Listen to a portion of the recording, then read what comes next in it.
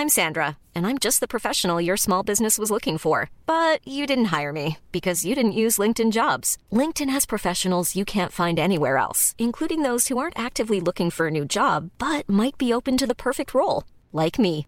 In a given month, over 70% of LinkedIn users don't visit other leading job sites. So if you're not looking on LinkedIn, you'll miss out on great candidates like Sandra. Start hiring professionals like a professional. Post your free job on linkedin.com/people today.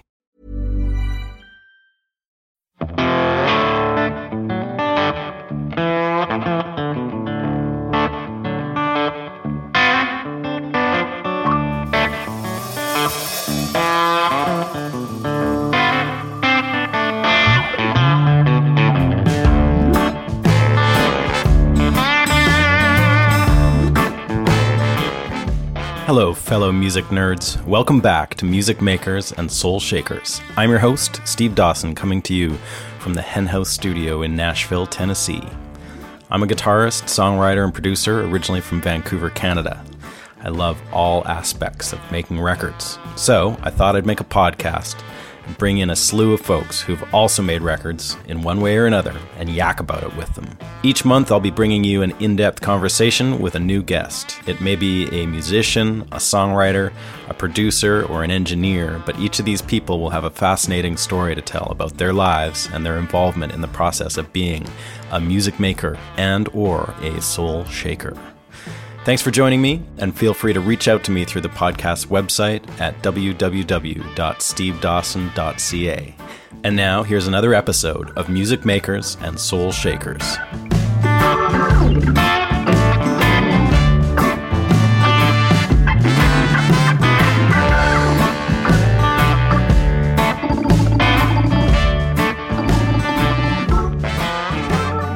Hey folks, how are you doing out there? Wow, this was unexpected, to say the least. Well, here we are, the start of a new reality for all of us. Absolutely crazy times. I still am not really able to properly wrap my head around what's going on, but here we are, and here we go.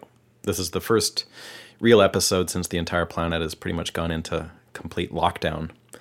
I'm going to call this Season 4. This is officially Season 4. We've been going Season 3 for a long time, but now, as I mentioned, the show is going to go weekly because you folks need some entertainment out there, and we need to hear about geeky music stuff. So it's going to go weekly. It gives me something to do because I got nothing else going on. I'll tell you that right now. Anyway, I released an episode last week to explain a bit about how the show is going to go weekly, and that's what's happening now. My guest this week is the incredible guitarist Robben Ford, which I'm really excited to bring to you. So with the new weekly episodes, there's no real big changes to anything format-wise. The show's going to stay the same, but the intro section here is going to be slightly different going forward. Usually I give you a bunch of background on the guest, but I'm going to scale that way back now. There is a thing called the internet where you can do a little research on your own, but I am going to scale that way back and let the episode speak for itself. Folks, as always, this podcast is listener supported. If you are in a position where you're employed and have some income, unlike a lot of us, and you're able to contribute, you can do that a number of ways. One is through a monthly Patreon subscription or also a one-time donation. Both of those are very easy to do. You can just visit stevedawson.ca or thehenhousestudio.com and go to the podcast page for all the info on how to do that. Also, as always, we have a wonderful sponsor today, our good friends at Union Tube and Transistor, making killer guitar effect pedals and other fun stuff, like amps sometimes, that you should check out. Go to their website at uniontone.com. And last piece of business before we kick things off with Robben Ford today is I would like to thank some recent financial contributors and donors personally. So thank you to Bill Dakin, Rolf Ahrens, Craig Lott, Morgan Mackey, Derek Cowan, Thomas Lott, and Steve Garrington. All those people have kicked in the last couple weeks, and I really appreciate it. So that's the scoop. This week's guest is the incredible guitarist Robben Ford. Robben has been making amazing solo records since the 70s, but started off even before his solo career in the heydays of fusion, jazz rock fusion, a term he totally hates, and rightly so, I think. But that's kind of what it was called back in the day. And he had a band early on called the Yellow Jackets, and was also in Tom Scott's LA Express. And then he had some incredible sideman stints playing with Joni Mitchell, George Harrison, and in the 80s, Miles Davis. How crazy is that? He's the first Miles sideman we've had on this show. That's very exciting. He's released a whole bunch of killer solo records since then, including a big one for me as a young player in the 90s that was called Robben Ford and the Blue Line. That was a great trio that he had back then. Anyway, Robben moved to Nashville a couple of years ago to pursue some new avenues of playing and producing and teaching and collaborating. And he also recorded his latest record here in Nashville. It's called Purple House. So you can get info on how to listen and buy his music. And if we ever get released from this COVID nightmare, he'll be playing gigs again, which you can also get info about at robbenford.com. That's ROBBENFORD.com. He came by my studio and we got into all that stuff. Please keep in mind this was recorded well before the days of coronavirus kicking in, so it does not come up in our talk. Thank you for tuning in, and please enjoy my conversation with Robben Ford. I wouldn't mind hearing a little bit about your trajectory and how you ended up here in Nashville. Like, I've been here about 7 years, and I guess I didn't realize until like 2 or 3 years ago that you lived here. I just moved here 2 years ago. Oh, okay. So that would be why, I guess. Yeah. So how did you end up here? What happened that brought you to this neck of the woods? Well, I've been living in Southern California in this very small town north of LA, about 80 miles, called Ojai, Ojai. And I lived there for over 20 years before coming out here. And, most of that 20 years, I was on the road. A lot. Yeah. And I really got tired of the road. And in order to get off the road, I needed to be in an environment that was supportive of other things, resources nearby. Yep. And Ojai being an hour and a half away from LA, that's not close enough for me. Right. It was a bit of a haul to get into town if you had to do something and in back. there. Okay. And also, I don't like it. I never have. Okay. LA, you mean? Yeah. Right. And it's nowhere near easy to get around that place. It's a nightmare. Traffic, distances. So that's why I moved to Nashville. I needed to be able to do the things that I wanted to do easily, resources close at hand, Specifically, like being in a city that wasn't so crazy to get around and like have a musical community around you and the musical community and the accessibility. Yeah. Right. As you clearly know, Los Angeles is not that. No, it's not. You get in your car, you're going to be in it for a good 40 minutes and be unhappy about the drive. Right. Right. Here, I'm in my car 10 to 15 minutes to get to where I need to go. Yeah, people bitch about the traffic here, but really it's they need a trip to LA. Well, that would show them. So what part of town do you live in? Like where? East. You're in East Nashville. Okay, where all the action is. I just bought a house over there. Yeah. I didn't know that all the action was over there, but I guess it is. It is, man. Yeah, everyone lives over there. It's a great part of town. And so I noticed like you've been playing at Rudy's. A couple times. Is playing in Nashville a priority for you or not really? You just want to be based here? Well, I do want to do more of it. Mm-hmm. I've played Third and Lindsley twice. I just did the 5 spot. Did you? I love that place. That's my favorite place to play. 5 blocks from my house. Where I was living. I just moved. And that was just to play, just to get out and play. I did the High Watt 3 weeks in a row. Did a residency there. And then the big room next to it. Mercy Lounge. Yeah, I did that with Brad Paisley. Oh, cool. Yeah, that was fun. So far, I've found Third and Lindsley to be just generally the best place for me to play. It's a great sounding room. Size, sound, the hang, everything about it. It's sort of like, okay, this place works, for me. I'm going to be there March 31st. Okay. And also have a date booked there June 6th. But, I'm not sure that that's exactly where I want to be. But I would like to find a home. For now, it's good. For now, it's working. And do you have, like, who are you playing with in town? Like, who's in your band right now? Well, it has changed from time to time because I've actually made an effort to do that. Like, I did 3 Wednesdays in a row at Third and Lindsley. And everyone was a different band. Oh, cool. So very intentionally, because I too am sort of looking for something new, you know. Yeah. Primarily as a trio. Wes Little has been my drummer, and Brian Allen my bassist. We've made records together. My last album was called Purple House. Yes. That was with a quartet that my co-producer Casey Wasner helped me put together. He plays guitar, rhythm guitar in the band, and he introduced me to Ryan Medora, bassist, and drummer Derek Phillips. We got together and played, did a few dates, and then I said, why don't you guys just do the record with me? I'm digging this, you know. And so we did. And we've played, I don't know that we played Nashville together. Oh, yeah. We did... That's kind of the way it goes, right? Well, we did City Winery. Okay. After the record came out. Tell me a bit about making that record. Purple House? Yeah. It's cool. And it's got a lot of... I mean, it's maybe a little more song-oriented, I would say, than some of the earlier stuff. So, kind of yes and no, but I think I know what you mean by that. And then, like, sonically, there's a lot of pretty interesting stuff going on. Yeah. Was that something that you were intentionally, wanting to experiment with? I indeed went into that project with the full understanding that we were going to use production values. And Purple House is actually Casey Wasner's house. Casey has turned his house into a studio. As many have around here. Yeah. So I needed that kind of, I needed time.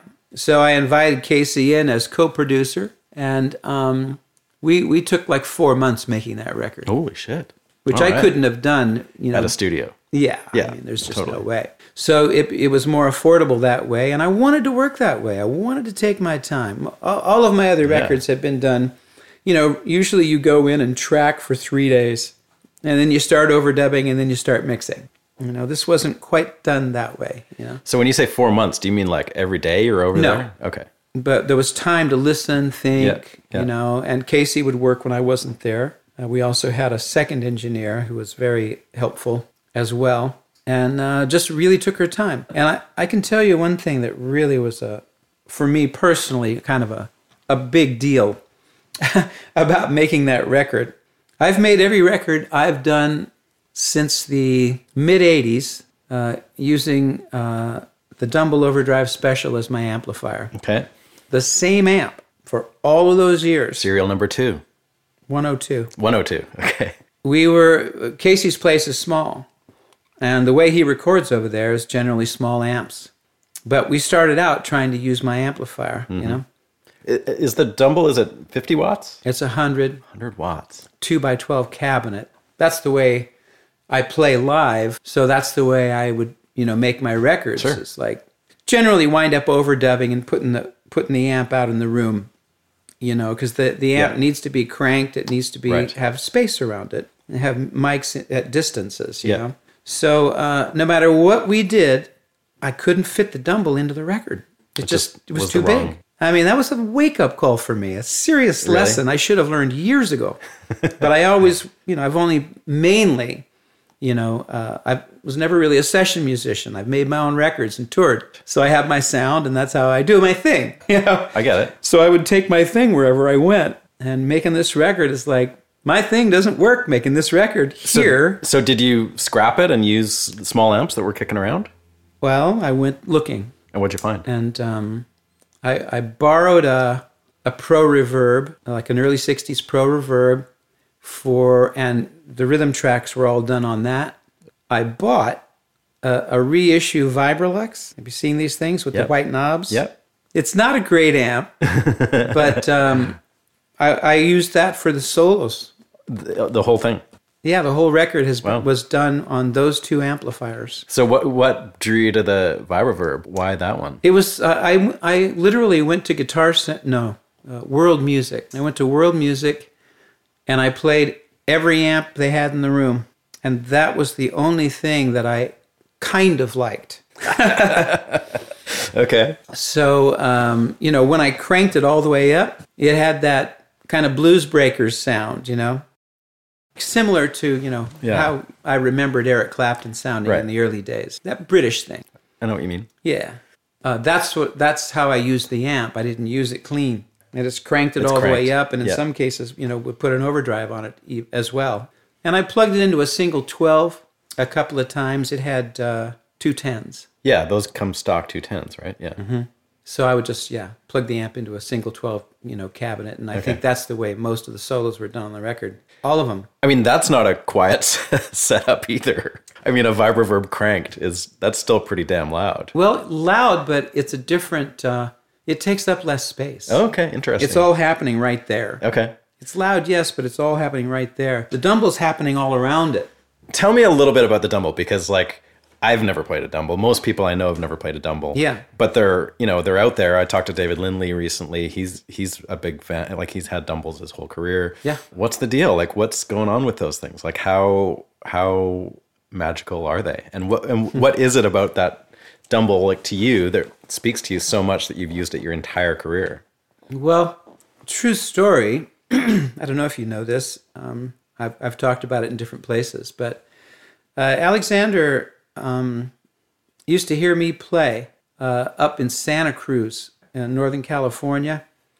My brothers and I used to play up there, and I also played there after my band with my brothers broke up. And I had a Fender piggyback bassman, Blackface, 63, something like that. And he told me, after I'd already met him, and he built an amp for me. What year are we talking here? In the 70s or something? This would have been, very early 70s. So he was just a guy tinkering with amps. Yes, making, working with radios and shit, Yeah, and he modifying amps. Because his thing was taking a deluxe and souping it up, right? He wasn't building from scratch, was he, at the beginning? You're right, yeah. So he said that was the birthplace of the Dumble Overdrive Special. Really? Was hearing me play through a Fender piggyback bassman. Wow. So what he started with was a Fender piggyback bassman, and he started modifying it, and eventually actually built an amp, from scratch. But initially he started modifying the bassman to get what he heard from me, and then make it actually better. And did he bring it to you at that point? No. Okay. Did you even know that he was doing it? No idea. Okay. And so, I met him through a guy named Andy Brower, who had an instrument rental place in North Hollywood. And I would rent vintage gear from him from time to time. And he said to me, "Robben, you got to check out this amp, Dumble Overdrive Special." I plugged into it and I went, "This is what I've been looking for." Really? Yep. So what, tell me about it. Tell me what made it. Well, again, it was actually designed for me. Okay, without you knowing. Even though I didn't know it. Okay. The man had heard me play. He heard what, I was doing or trying to do. So I think there has to be some resonance there. Yeah. That it just happened because of this connection that already existed. But the way I describe the Dumble is it's like the perfect sound curve. It's like the low end is clear and not woofy. You don't get that where it kind of falls apart. Mm-hmm. That's what the reissues do, I find. The Fender, that all just breaks up there and there. And mid range is just punchy and clear. High end is very clear, doesn't hurt your shove a knife into your ear. It's just got this amazing curve, like sound curve. That's what I want. I want to hear the guitar produced the way the guitar sounds, and that I think everybody kind of does and always has until pedals came into play, and now people learn how to play using pedals. They don't even get a friggin' sound before they're plugging into shit. So that's sadly almost gone away, it seems to me. But I want to hear everything really clearly. The pickups and the wood, the metal, and I want to hear all that. So the Dumble gives that to me, but it's loud. It doesn't hurt. You can be standing right in front of it. It won't hurt you, but it is loud. It's a combo. The one that you have, it's a 212. No. Oh, it's just a head. It's a piggyback, right? Okay, yeah. 2x12 cab. And he made the cab as well. Mm-hmm. He did. By hand. He builds it all by hand. That's literally the same one that you've never... The same amp. Gone and... Okay, amazing. I have two. Do you take it to him if it has an issue? Or Yeah, sure. Yeah. Who else would I take it to? But there's never an issue. Really? No. It's just the perfect piece of equipment. It is. That's amazing. But you have to be into 100 watts and loud. So what do you do if you're playing in a small club? No breakup. Like if you're at the 5 spot, do you bring that? I took it in there. Okay. People said, yeah, it was loud, but it wasn't painful. Okay. Yeah. So whenever I recorded, I would have it in a big open room and put 3 microphones on it. That's going to take up a large part of the sound spectrum, Did you find yourself playing differently out of the Fender that you bought? Yeah. Was it a good experience? Or did it make you feel handcuffed or something? It was all a learning experience. I like what wound up being on the record. I'm happy with the playing, but it isn't... The whole record is different from any record I've ever made. So over that 4-month period, you were experimenting with sounds and with probably a lot of different material and stuff like that as well. Was that a part of it? Songs, you mean? Yeah. We cut tracks. I had written most of the record already, and we cut tracks over a 3-day period, and then we went to Fame Studios. Oh, cool. In Muscle Shoals. Yeah, right on. Cut 2 songs there, and then we came back one day the following week and recut something else. So tracks were cut in roughly 5 days. Right. So what was the rest of the time? It was trying to get a guitar sound. A ton of time, man. Wow. Oh my gosh. But also overdubs, There's not a ton of overdubs on that record, though, is there? Well, I mean, there are 3 and 4 guitars on most songs. Yeah. Yeah. Okay. Acoustic, couple of electrics, a solo guitar, Casey's guitar, and there are saxophones on 3. Was that stuff cut as an overdub, or did you do that live? Okay. Yeah, and one guy played all the horns. So did you keep any of your live tracks from the band? All the rhythm tracks. Okay, so you're playing rhythm, and you would just leave the solos, and the solos were all overdubbed, pretty much. Yeah, I never took a solo live. How come? It was the situation. Yeah. Interesting. It was all like, again, not the way that I have really recorded in the past, Right, yeah. I didn't have my amp, and that was like, okay. So we're doing things differently, so it's just like, okay, we'll get good sounds and we'll cut tracks and then we'll try shit. Okay, that's cool, man. So on other records, so the first record that I ever heard of yours, well, I mean, I started hearing about you in the Blue Line days when I lived in Canada, in Vancouver, and you guys came through the Town Pump and played there, and it was like my whole crowd of musicians was at that show. Was that Vancouver? Okay. Yeah. Town Pump was Vancouver. Yeah. I remember playing there a couple times. It was totally mind-boggling. Like it blew all our minds, and so everyone was like really into that record. And I can't remember what year that was. That was like mid-90s maybe, or even early 90s. No, earlier. Yeah. That would have been like 91. For those kind of records, would you have been cutting more live? That obviously would have been. Oh, yeah. Okay. So those would have been. Well, that doesn't mean solos weren't redone. Do you have a preference about how you like tracking records? Well, one of the wonderful things for me at this point, having had this experience in particular, and many others, of course, but, making records is making records. It's a different trip. And so one needs to be flexible, and you need to know how to navigate different situations. I can tell you that on a personal basis, I'm really moving towards cutting live.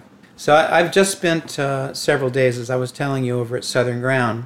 I'm producing a record on Bill Evans and myself. Bill's the tenor player. Oh, great.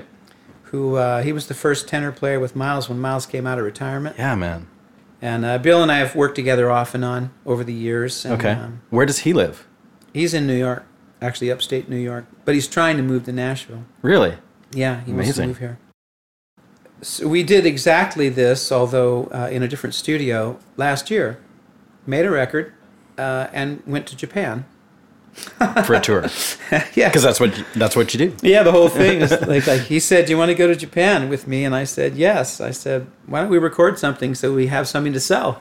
And we did exactly that. I produced the record, and we're doing it again, and I'm producing this one. Okay. So we're over at Southern Ground. And it's a live album, you know? I mean, we just set everything up so that we could cut live and keep as much of it as we possibly could. And we have. He's isolated. Drums are out in the room. Keith Carlock, the drummer. Oh, nice. Who lives in town. Yeah, he does. Daryl Jones on bass from the Rolling Stones. Nice. Miles Davis, more importantly. Right. But, and that's a lot of other people. That's an incredible lineup, man. Yeah. Holy shit. And Daryl's just direct. He said whenever he records, he just records direct. Uh-huh. Okay. Yeah. So no leakage issues there. And I used my Dumble with the cabinet in an okay-sized room that had made of glass and wood. You know, the Southern Ground. Yeah, so it was in one of those pods that are on the main floor there? Yeah, like there's a larger one, and we had Bill in there. Okay. And then mine was in the one. Yeah, I've used that exact one. Straight I know the to one the you back. mean. So I had the Dumble in there, and how did that work? Okay. Uh-huh. And we figured it out. Do you have a history sounds playing good. with Daryl Jones? Well, Daryl and I were a part of a thing a few years ago called Miles Smiles.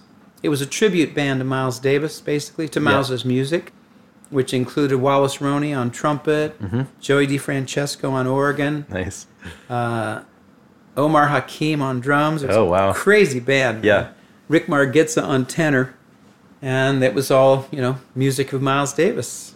And that was a blast. There's some YouTube footage that's quite good. Okay, I'll have to look that up. Yeah. And did you guys do gigs as that configuration too? We toured in Europe. Oh, you did? Okay. Yeah, only Europe. Why? Why not in North America? Oh, timing. Yeah. Just the way it is. Interest from, like everybody's different schedules. And is it hard to get Daryl Jones locked down, or is he like pretty open? Well, I think the Stones were kind of on a hiatus at that time. They still kind of come and go from it, He's an interesting guy because he seems to have he was so present doing so much crazy stuff in the 80s, and then Daryl? Yeah. Mm-hmm. And then he got that gig in the Stones a long time ago now, and he's 20 just years he's been with the Stones. Yeah, it's amazing. Mm-hmm. And he just kind of he's vanished off the recording face of the earth a little bit, compared to what he would have. Obviously, he doesn't really need to work in the same way. We would have seen a lot more of him. Yeah, that's what I feel like. But he's done a lot of things, but the people that he works with, it's kind of like the New York crowd, Yeah. He'll go out with, Okay, so he still does stuff. He will. Okay. Just like this, Right. We're making a record and we're going to go to Japan. We'll be there for a week. This is jumping around a little bit, but talking about Miles Davis, can you tell me a little bit about I know it was a brief stint, but kind of how that came about and what the experience was like a little bit? Yes. I got a call, actually, initially from Jimmy Haslip, the bassist for the Yellow Jackets, because Tommy LaPuma, whom I had met as the producer for the Yellow Jackets, was trying to reach me because Miles needed a guitar player. And this is pre-Mike Stern or post? Post. So Stern had just left the band? Yeah, for the second time. Okay. And Tommy was producing the Tutu album. He called Jimmy Haslip looking for my number. Jimmy said, "You got to let me call Robben." He wanted to have the fun of doing that. Okay. Saying, "Hey, Rob, Miles is looking for you." One of those, Was it really like that? Was it and were you shocked the hell out of me. Did you believe him, or did you think he was full of shit? Yeah, I did, of course. Okay, yeah. Oh, yeah. And he said, I spoke with Tommy LaPuma. Here, let me give you Tommy's number. Give him a call. So I called Tommy. And he said, "So you want to do it?" And I'm like, "Yeah, hell yeah." What else are you gonna say? And he says, "Okay, well, I'm gonna call Miles." He said, "I think he's at the studio, and I'll have him call you." Was Miles aware of you at this point, or Tommy had played recordings for him? Okay. And recommending me. 3 days go by, no phone call. Okay. Every time the phone rings, I think it might be Miles Davis, but one day it was. And he just goes, "Robben, what you doing out there?" I'm like, "Oh, nothing." I always like to say, you never felt more white and unhip than when you were talking to Miles Davis. I bet. So, dare I say. But he said, "Well, you want to play with me?" And I'm like, "Yeah." "Okay, here's Jim." So he puts his tour manager on the phone. And worked out the details. 10 days later, I was on a stage. There was no audition? Never met the band, nothing. Holy shit. They just gave me some terrible charts and some cassettes. Of, like, current material they were working on? Okay. They were playing, yeah. Yeah. Wow. And one of the keyboard players lived in L.A., Adam Holtzman. And he brought over the music. Yeah. I just worked with it. And then I got together with him one day for maybe an hour. You know, it was like, he goes, well, you seem to know the music, you know. And I'm like, yeah, I guess. And so, as I say, 10 days after getting the music, I flew to Washington, D.C. to play my first show with him. I met him at the gig. I met the band in the lobby on the way over. Wow. And it was a co-bill with B.B. King. Amazing. Incredible. And I was sick to death from fear. Absolutely. I was curled up in the back seat of the van going over to the gig. Sick with fear. Was there any, like, direction about how it was going to go down, or, like, what the gig was going to be like, or, like, what tune? Like, I guess you sort of knew what tunes you were going to do, but you never know. I got 25 pieces of music to learn. Holy shit. You know? And it was impossible, like, to really learn it with the charts that I had and the fact that I was on my own in that short a period of time. Bill Evans is calling me right now. You better get it. So funny. I just listened and listened. I just always had it playing. Showed up and walked out there and plugged in. How did it go? Like, what was that first gig like? Well, it was a horrible place to play, and I missed sound check because I had to fly out there on a red eye. Oh, God. So I got there at like 5 in the morning. Oh, my God. 7 in the morning. So you're just, like, and I just exhausted, said, I got to go to bed. I just went to bed, and I slept. So I hadn't even really been able to set up my shit, you know. Right. It was done by the tech. The tech. Crew, yeah. Whom I'd never met. Oh, my God. And so anyway, the first song is You're Under Arrest. Just super fast. Yeah. Really fast. Loud. Felt like a rocket ship was taking off, given the situation. So who's in the band?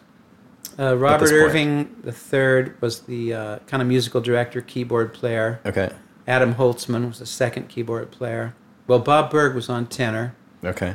Vincent Wilburn was on drums. That's Miles's nephew. Oh, okay. Marilyn McCoo, I think is her name, on percussion. Stevie Thornton on percussion. 2 percussionists.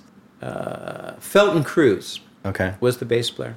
So we start that first song, and I'm just like freaking out, quite honestly. Holy, wow! It felt like a rocket ship was taking off. Was that one of the songs that you were prepared to play, or? Well, I knew it. Okay. Yeah, I knew the melody and the bass line. It's just one chord, basically. It changed keys, and you'd go to a different key, and Bob Berg would play, go to a different key, and I would play. Okay. Go to a different key, and Miles would play. So that first, I just head down. I played every note I knew, Wow. I figured, he's had John Scofield and Mike Stern. They're both very notey players. Yeah. So I figured he's going to want a lot of notes, so I played every note I knew. As loud and as fast as I could, and then I just kind of sheepishly look up. Yeah. And he's 5 feet away from me, looking at me, and he just goes, "Damn." Really? Yeah. Oh my God, that's amazing. So I'm like, whew. Passed the audition. So I got through the night. Yeah. And then the next day we went to Washington, D.C. to New York. And again, a co-bill with B.B. King at the Beacon Theater. And I just literally had a talking to myself. I just went, I can do this. No. I'm like, you can't go out there like that, man. You have you've got to relax. Yeah. This is sink or swim. And I wasn't going to live my life playing with Miles Davis feeling like that. Yeah. Even that he gave me that prop. I didn't even know the guy, Yeah. It was terrifying. So after the gig, did he say anything to you? Didn't see him after the gig. Wow. No, he would always just walk off the stage and he's gone. Right. You didn't see him. So I just had to talking to myself, Uh-huh. And I kind of went out on that stage in New York kind of over the top confident. Like I had to act like it was my band. It was my only way. That was to your way of survive. coping. Yeah. Wow, that's amazing. He was grinning from ear to ear. At a certain point, I look over at him, and he's like smiling at me, So he was digging it. And I'm like, okay, just keep it just like that, Yeah, yeah. So there was no way I would stay in that band feeling terrified. Other people were. I bet. Yeah. They were scared, Yeah. I mean, he was a very intimidating person, as you can imagine. I can imagine. But it was sort of like, you got to stand your own ground, man. Mm-hmm. You got to man up. And that's what he wanted from you. And I figured that out pretty quickly. And did you ever have much interaction with him at all? Little. A little bit? Yeah, from time to time. Yeah? How How long was your run in that band? I was there for about 5.5 months, and I quit because I had the Talk to Your Daughter album to do You hadn't, for Warner Brothers. You hadn't made it yet. The demos had been made. Okay. And basically, the demos turned out to be the album, but I did record more tracks after that. Okay, so was Warner kind of leaning on you to get with your solo? No, the first thing, actually, I wouldn't have been able to stay with Miles as long as I had I not gotten a phone call. Tommy LaPoom, Ted Templeman was my A&R producer. He called me up one day. He said, "Hey, Robben, I got to tell you, there's a lot of activity over here right now. We're not going to be able to release your record this year."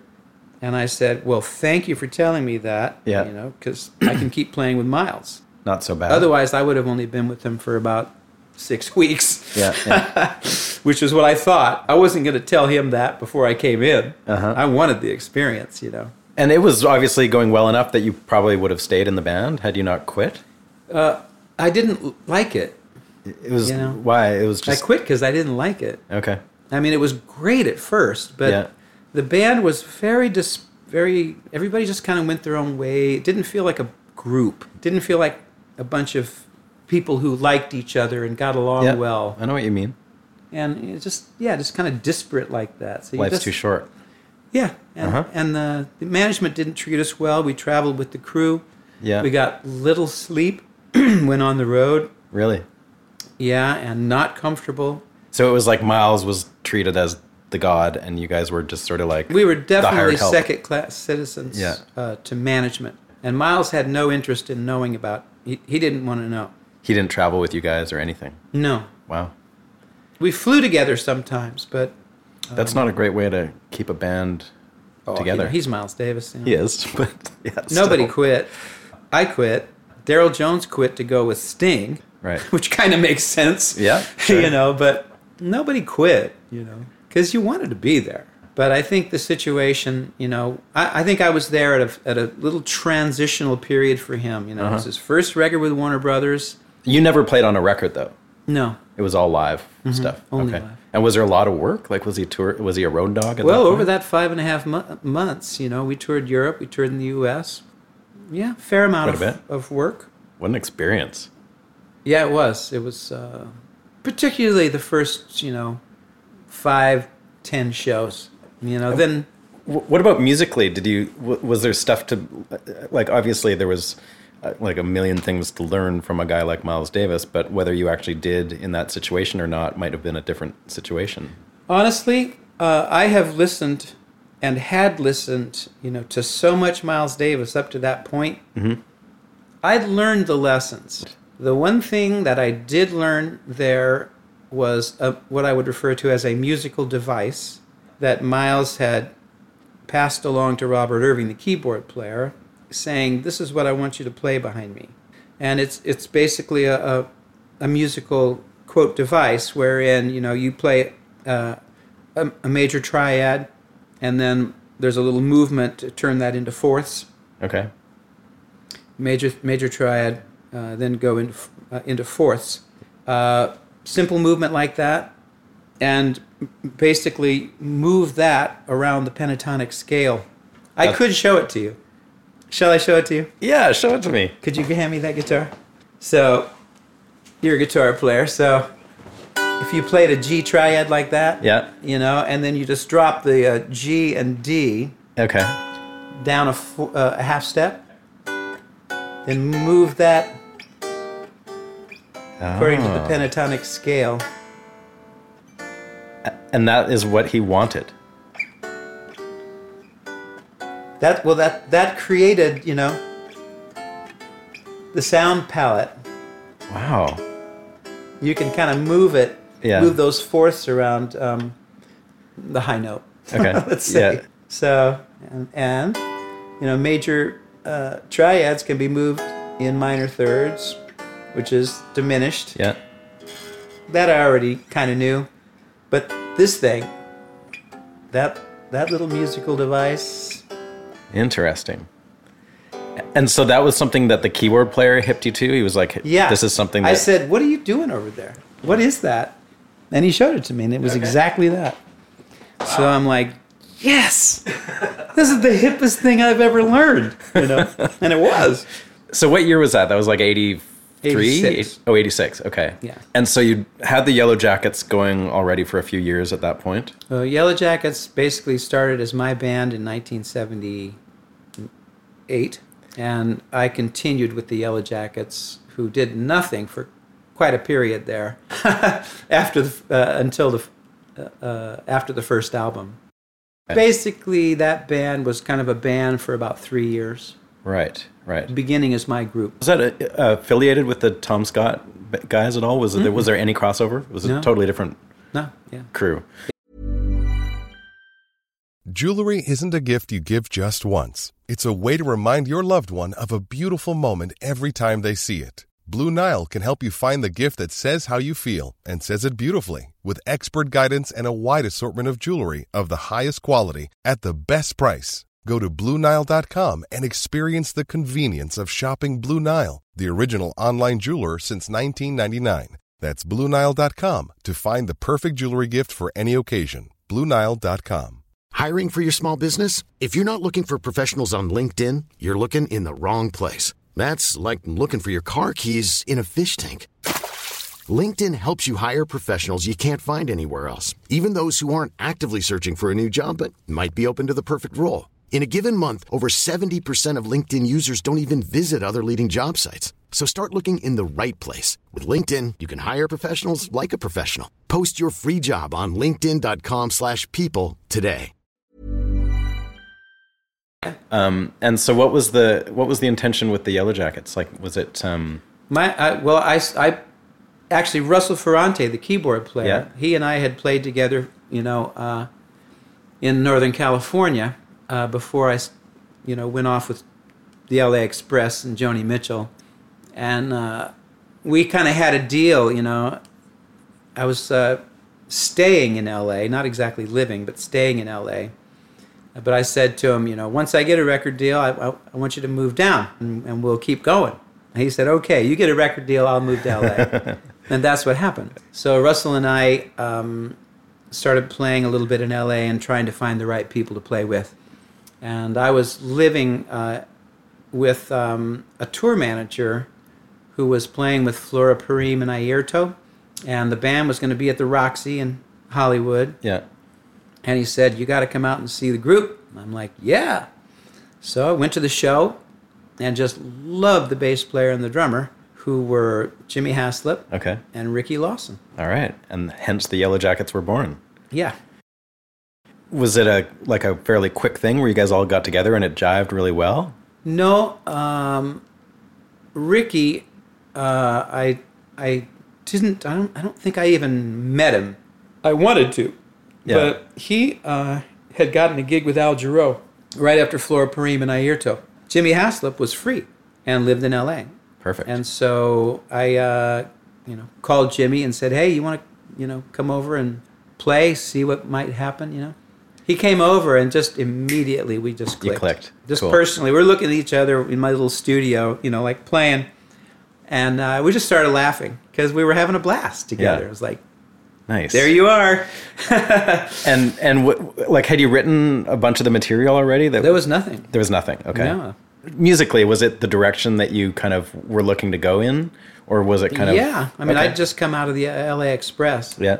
Yeah. So it was a fusion-y thing, and I'd been signed to Electro Asylum Records, and it's like that's what I was doing. So I just did it. Why change it? And I was writing, and some of the music. Better than others, and so I was fooling around with that. the writing side of it. And we were looking for a drummer, locally, and we tried a few different people. And finally, Ricky got off the road, and the timing worked out for the record. So we got together and played with Ricky one day. And I was like, yep. And so that band went into the studio and recorded The Inside Story, which was my first album. What do you remember about those sessions for that record? Well, you were one thing you asked me a moment ago was about, was it what you expected? Yeah. Indeed, that music sounded exactly the way that I heard it in my head. Awesome. Being played by those people. Wow. I'm like, this is absolutely a match made in heaven. Yeah. This group of people, and it was. And they are very hard to come by. They are indeed. Those matches. Yeah. Yeah. So you gotta love them when they're happening. It is also my theory, however, that after 3 years you should break up.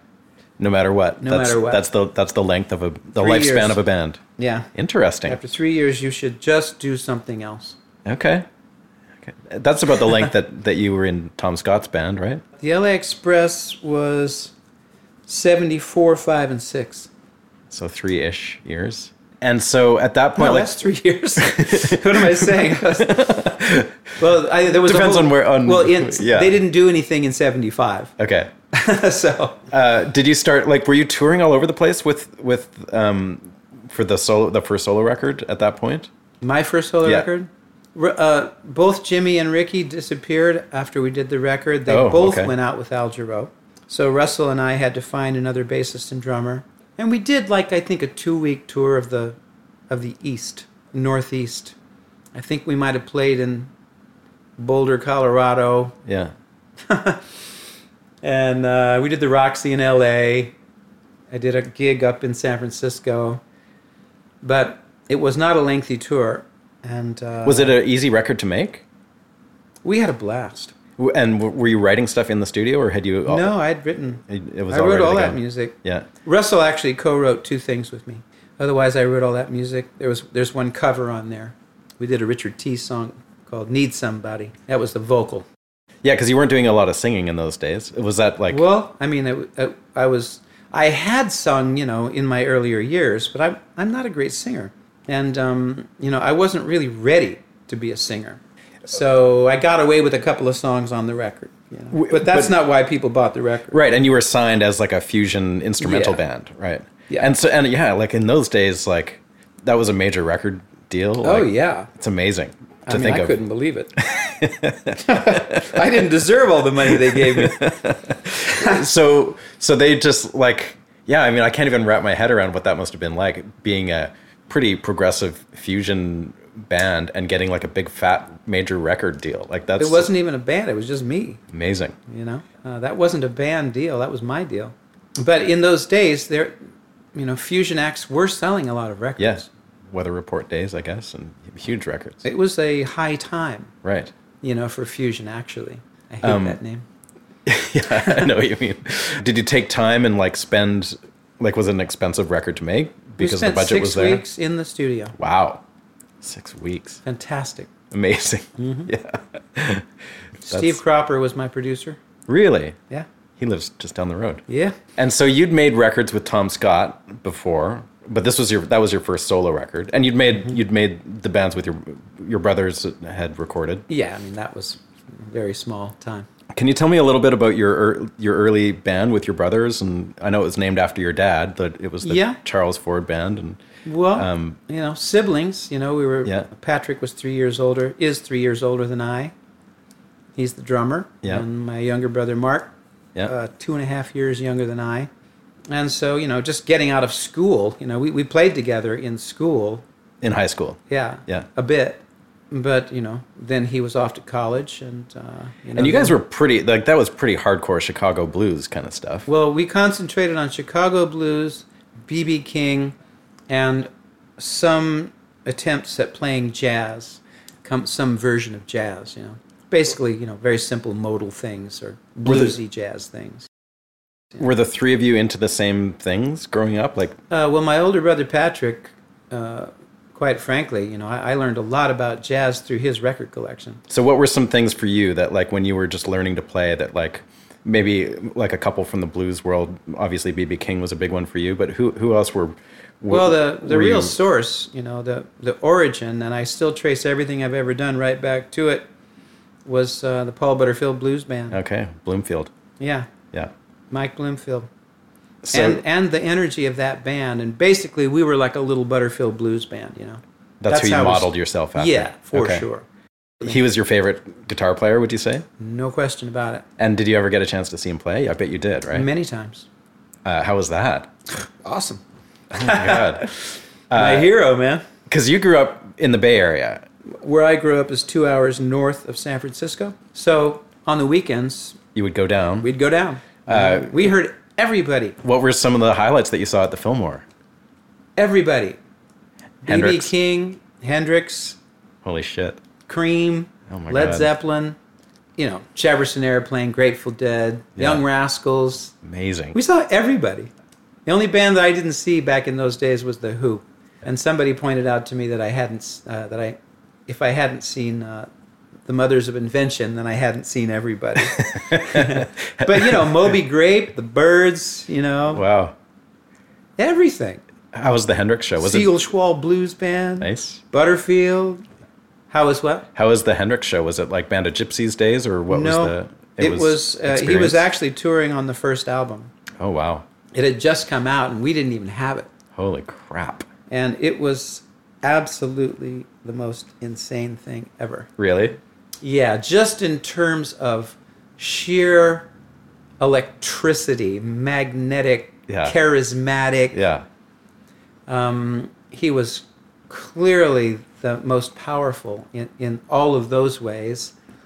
He opened the show, the first song was Sgt. Pepper's Lonely Hearts Club Band, which we all thought that was so cool. Yeah.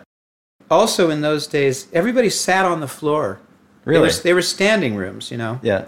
But everybody came in and sat down on the floor. Really? We listened to everybody that way. I didn't realize that.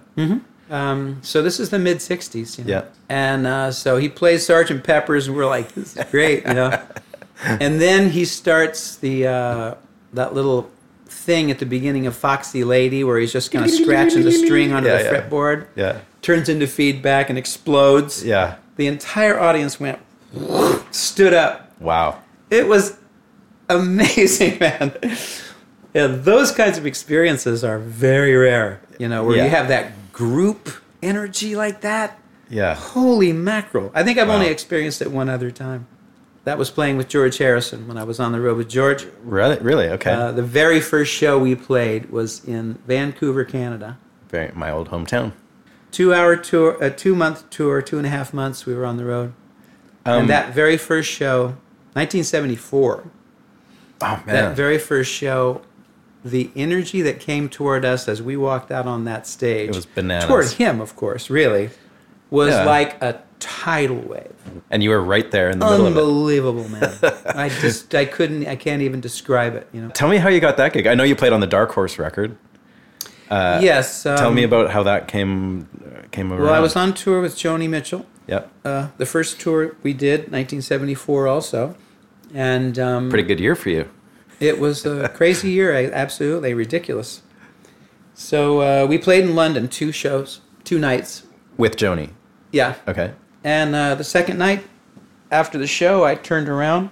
We were all backstage, and I just kind of turned around. And there's All Things Must Pass looking at me with a big smile and says, "Hello, Robin." He's totally the boots, the plaid overcoat, the long hair, all of it with a big smile. And he says, "Hello, Robin." Wow. And I was just, I couldn't speak. I was dumbfounded. Uh-huh. I don't even remember anything after that until we went back to the hotel. He came back and we all wound up in Joni's suite. And I remember sitting on the floor. He was sitting in a chair and I was sitting cross-legged in front of him. And he told me the story of his red Les Paul getting stolen and finally getting it back. That's all I remember. Okay. And a couple of months later, we were off the road. I was staying with Tom Scott at his house during that period. Yeah. When we weren't out with Joan, because we were out with her for like It was the full Tom Scott Express that was Joni's band at that point. It was the LA Express. Right. Yep. So I was staying at Tom's. We were in his studio doing something. Yeah. Phone rings. It's George Harrison, and he asked me if I would do the tour. Through Tom. Tom was already doing it. Had you done the record at this point? Yeah. You had? We, okay. After those 2 days in London and meeting him, we had the day off the next day, and we all went out to Henley-on-Thames. Really? You know, his place out there. I've seen tons of footage of it. Yeah. It was a nunnery. That's how it began. I don't know if you know that. I do. But we went out there and hung for the entire day, and we started recording like around midnight. Is that where they made that whole record? I don't know if he made the rest of the record there. Okay. But we cut those tracks there. Who was producing that record? Him. He was. Okay. Was it pretty easy going? Like you just ripped a couple solos and that was that? Or? Oh, there are no solos. No, there are songs. He didn't play. He just he was in the control room with the engineer, and we were out in the studio and like, here's the song, learn the song, record the song, rhythm tracks, you know. Okay. Record comes out, so you get this call to do the tour, and was it pretty? Was it? It was a finite thing. It was like a 2-3 month tour, or what was the? Yeah.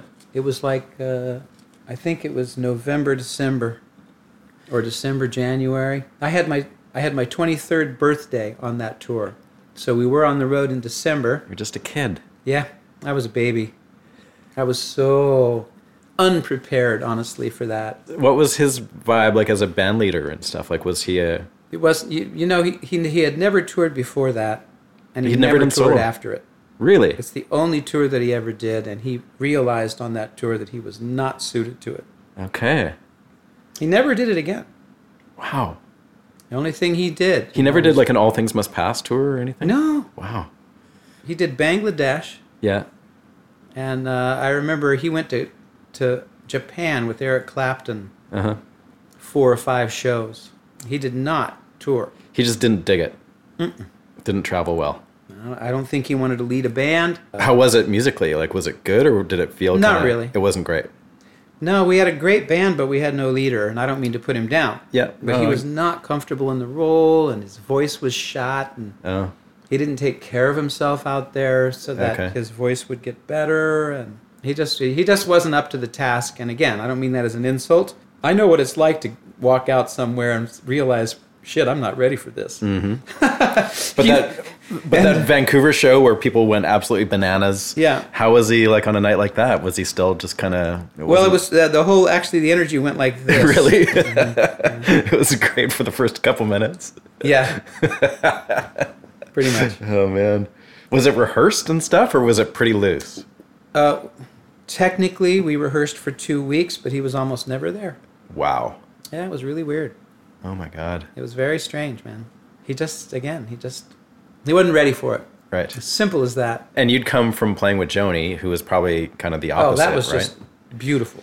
Can you tell me a little bit about playing with her? Like I've always really been interested in people that accompany her in particular, because her harmonic sense is so precise, and her guitar playing is dense. Like there's all these crazy chords and stuff that are even hard to interpret, right? Like, tunings. She tunes the tunings. guitar. So how did you find your way in her music? Like, what was that process like? It was, first of all, we had charts, very professional charts. Who would have done those? Tom Scott. Okay. I think. Yeah. Was the musical director for the album Court and Spark. So we were doing Court and Spark. It's Hissing of the Summer Lawns that you play on, right? Yeah. Okay, so Court and Spark was done. Was there an electric guitar player on that record? Oh yeah, there's a few, but Larry Carlton is prominent. Okay. Yeah. And a couple of other people. And was she playing guitar the whole night, or piano, or just singing, or what Both. was her everything? Yeah. Playing and singing all the time, either the piano or acoustic. And was she cool with your approach? I was learning. But I fit. I somehow fit, and I don't even know how. I wasn't ready for that, but they guided me, believed in me, liked me, and it's like. And at that point, you were like 21, maybe? I was 22. 22, that's crazy. Yeah, I had my 22nd birthday just before going out with her. Wow. She was glorious. Just wonderful. That must have been incredible. Like, she was just like in her prime, too. Absolutely. Like, just I was vocally there so at strong. the best time. Oh, my God. The following album was Hissing of Summer Lawns, and everything was kind of not so good at that time. In what way? There was too much cocaine Oh, yeah. in the world, Yeah. in the whole world at that time. You Yeah. know, and it really messed with people and things. Uh-huh. I, not to make myself out to be a saint, but I couldn't do cocaine. Mm-hmm. I didn't feel good. But it was just everywhere. Well, everybody else did, and I would join in too, Yeah. but it was just sort of like almost like a disease. Yeah. And it really made everything go bad. Really? It really did. It messed with that whole second tour was just really a drag, and she canceled. It was going to be like 9 months long tour all over the world. We were going to Japan and Europe, and after the first 2 months, she canceled it. Really? And she did the right thing, you know. Yeah. And but when she came back and did the thing with Jocko and Right. Pat Metheny and Lyle Mays, Yeah. Randy Michael Amazing. Brecker, and all that, That was like a whole new that chapter. was a high point too. So I say I was there at the best time, and I think in a way, yes, but that's Shadows and Light, live concert, Yeah, so unbelievable. there's what's the live record called? Miles of Isles. You're on that, right? Yeah, live album. And Shadows and Light is a live performance video. oh, okay. If you haven't seen it, you should do yourself a favor. It's been a while. I have seen it. It's brilliant. Miles of Isles was done like in the first tour you did with her, or was Yeah. that okay? Recorded in 74, came out in 75. That's a cool record, and you've got lots of room to move in there. Like Beautiful she must record. Well, I learned how to do that doing it. really. Yeah, I had never done that. And did you and her like figure out guitar stuff at all, or was she just sort of like you do your thing and I'll do my thing? And Well, I was playing parts, yeah, from the record, or something akin to parts. There's a lot of that, volume pedal stuff, a lot of swelling and Yeah. textural stuff. which Larry Carlton was doing that on the album. Right. So I was sort of mimicking, what I heard, not duplicating, but mimicking, doing Yeah. the best I could. Right. Yeah. Yeah, Yeah, he doing sounds like a something pedal like steel at times, even on that record. Yeah, a little bit. But by the time you made the Hissing of the Summer Lawns record, Mm-hmm. things were sort of off the rails. Like it wasn't a great experience. No, I like that record though. the record's fantastic. Yeah, it's amazing. What do you remember about that session? Just wonderful to be working with wonderful musicians and a great artist. Yeah. Honestly. I only recorded, like, in the studio 2 or 3 different days. Uh-huh. We cut tracks. It was that quick. Well, Your part was. Nobody wanted to, spend weeks cutting tracks, man. You went in there and you, Got her done. if you didn't, then you recut it. Yeah. Yeah. But cutting tracks was not a laborious, Well, you guys were all so good too. Like, what's the point? They were. Well, I was able to fix things. There is something I would like to talk about with you because I don't know how much time we're going to be here together, but I mentioned that getting off the road was a big deal for me. Yeah. At this point, why I came to Nashville. So producing records is what I'm doing now.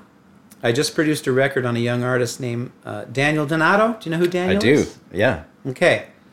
I just produced a record on him. I got funding for it. Yeah. And got him a record deal. Great. Yeah. Very happy about that. He's quite something, that kid. Very good. Very Yeah. talented. Yeah. And cool person. And Yeah. understands social media and things Yeah. like that. Just produced this record with Bill Evans. That won't be out until, probably July, something like that. And also I'm going to be producing a record on Paul Franklin, the great steel Excellent. player who has Yeah. just been inducted into the Country Music Hall of Fame. Amazing it took this long. And you know it? And what's And that? he's never made a record. Yeah, I guess he hasn't, right? He has never made a record, man. So this is something I'm very excited about. So have you made the record with him? No, we're scheduled to record in March. And what's the vibe going to be? What kind of record are you going to make? Oh, hard to describe, I think. You're going to play on it, or are you just Yeah. producing it? Okay. So is Vince Gill, Yeah. and a guitarist that I haven't met in person yet. I was only recently introduced to via Have You Heard? Kind of a bluegrass guy, Richard. Oh, okay. An acoustic player. Yeah, probably Wonder who plays that would electric be. too. But I don't think I know anyway, him. the Okay. concept is to have Paul Franklin in the middle of the room, He's the featured artist, but all the people around him are me, Vince Gill, this other guy who's very well known. A solid rhythm section, and so, he's the jewel in the diamond ring. So his tunes? I've written for him. Okay. He's writing a little bit. He's writing with others a little bit. And Vince and I and him are going to get together and write, which we haven't done yet. And Vince will probably sing a couple or something? Oh, no. This is all instrumental music. Cool. Yeah, this is all about playing. And that's the kind of records that I really... you never get to hear guys like that do that, ever. Exactly. Which is crazy, because they're so fucking good. Yeah. I went and saw Lloyd Green. Do you know who he is? I don't. So he's like an old school. He's the guy that played like in the Byrds in the 60s. You might have seen him. He played on like Sweetheart of the Rodeo. That's I saw the earlier band. Okay, so but he's a monster steel player, and he played down at the Station Inn. I went to see him, and he was like, he's incredible, but he doesn't think that anyone wants to hear him play the pedal steel. So he plays these really short, like minute-long songs, and then he'll stop, and then he'll talk for quite a while. But you can tell he's like, you people don't really want to hear me play this wacky instrument, but everyone does.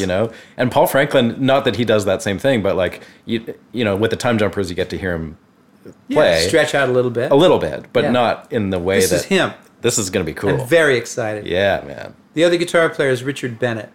So that is my primary focus right now is producing these records. John Jorgensen I'm producing in February. Wow, really? Yeah. What kind of record are you doing with him? Great. He's kind of directing that one. It's going to have 3 different bands on it, actually. He's going to do some gypsy jazz. Yeah. He's going to do some bluegrass. Yeah. And he's going to do something with a harpist. Like a harp. Wow. With this, yeah. So I'm not even quite sure what's going to happen there. But beyond that, I have just launched an instructional channel. I do a lot of instructional materials that are produced by a company called TrueFire. Yes, I know it. They have a channel platform. So, any individual, quite frankly, anybody could actually have a channel on TrueFire. Yeah. They have the platform. It's ready to go. They offer you the platform and you provide the content. So, I have just launched my own personal channel, which is for both beginning. I've started a beginner's course, and I've got an intermediate course, and they run side by side. You can look at, if a beginner can look at the intermediate and vice versa. And new lesson in both categories every week, ad infinitum. Yeah. And this is a thing where you subscribe to it and you get access to it? It's a subscription-based thing, yeah. So do I subscribe to the Robben Ford thing, or just to TrueFire in general, and I get access? to my channel, which is it's the Robben Ford Guitar Dojo channel. Okay, yeah. You may have heard of the Guitar Dojo. Yes.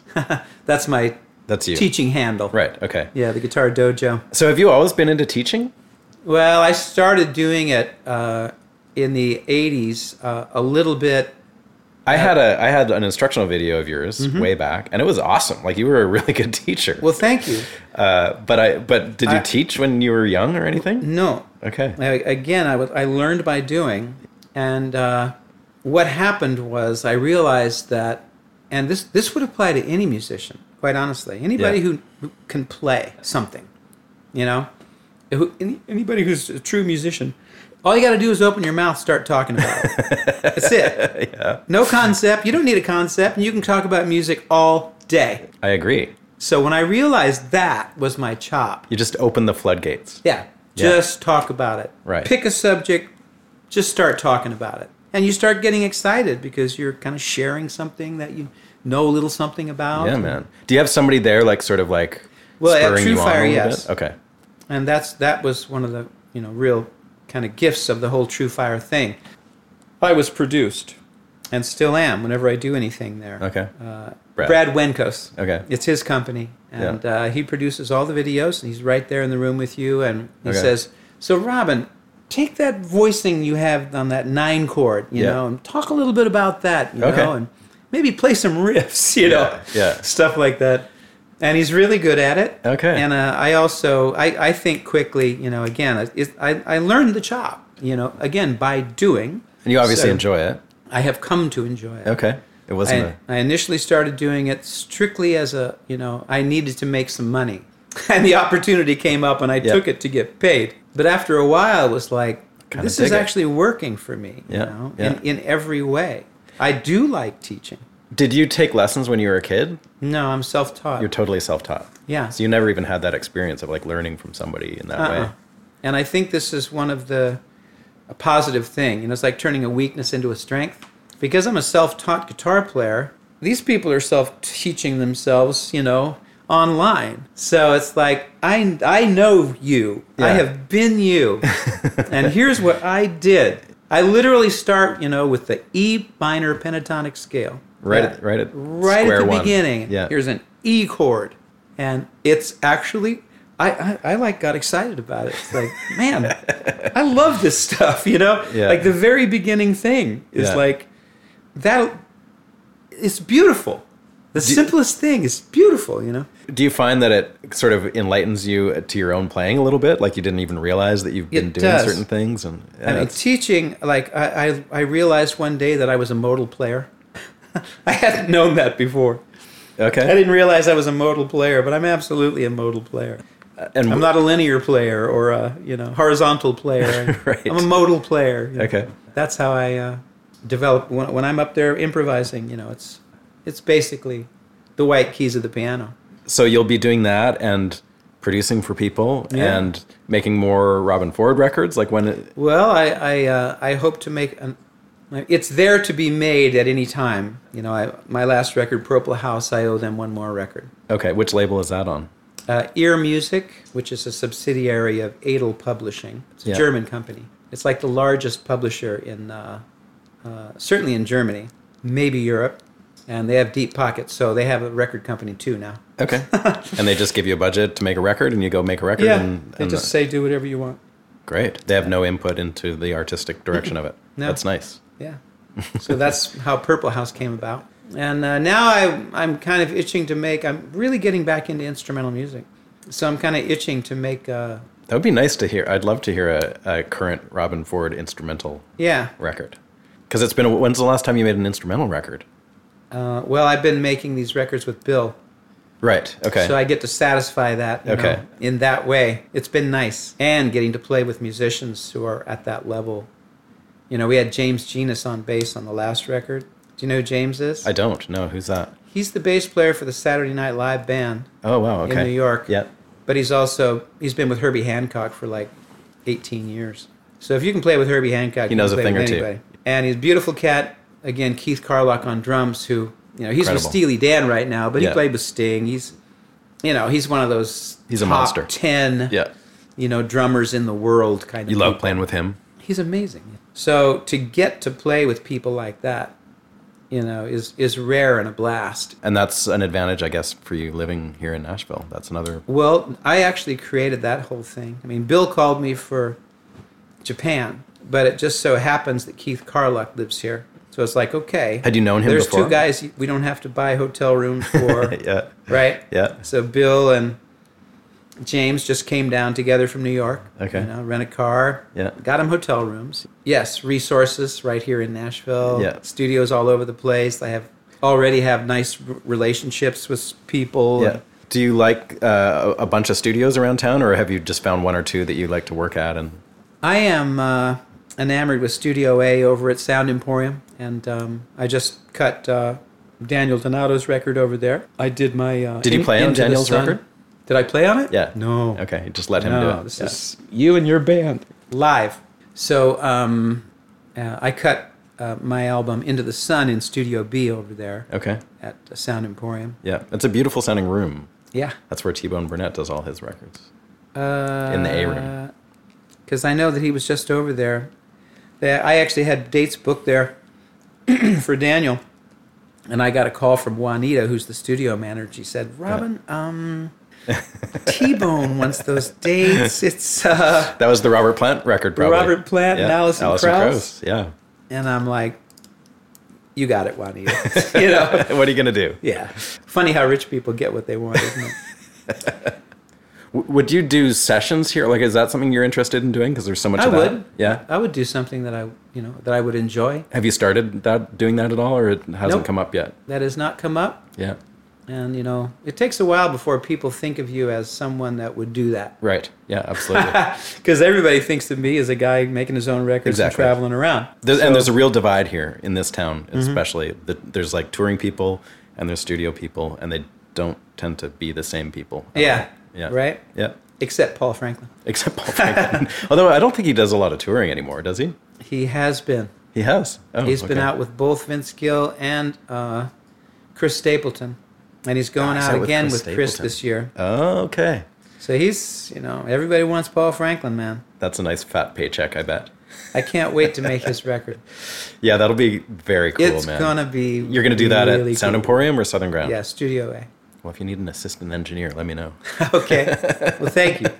I'll come and schlep gear around. I'd love to see that. All right. Well, thanks, man. Thanks so much for talking to me today. My pleasure. I've been a fan for a long time, and it's great to meet you and, have you over part of this. Thank you. Enjoyed it. All right, that was my conversation with Robben Ford. I hope you enjoyed it. It was sure a treat to have him here at the studio. And we will be bringing you another episode next week and every week thereafter until this nightmare is over. Thank you so much for listening, and we'll see you next Wednesday.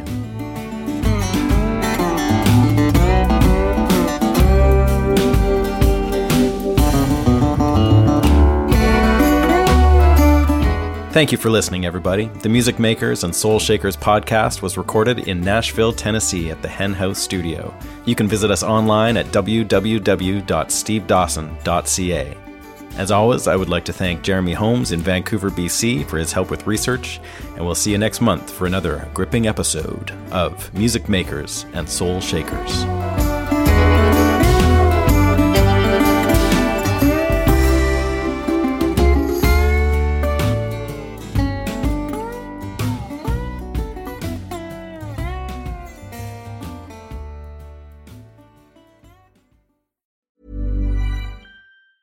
Planning for your next trip?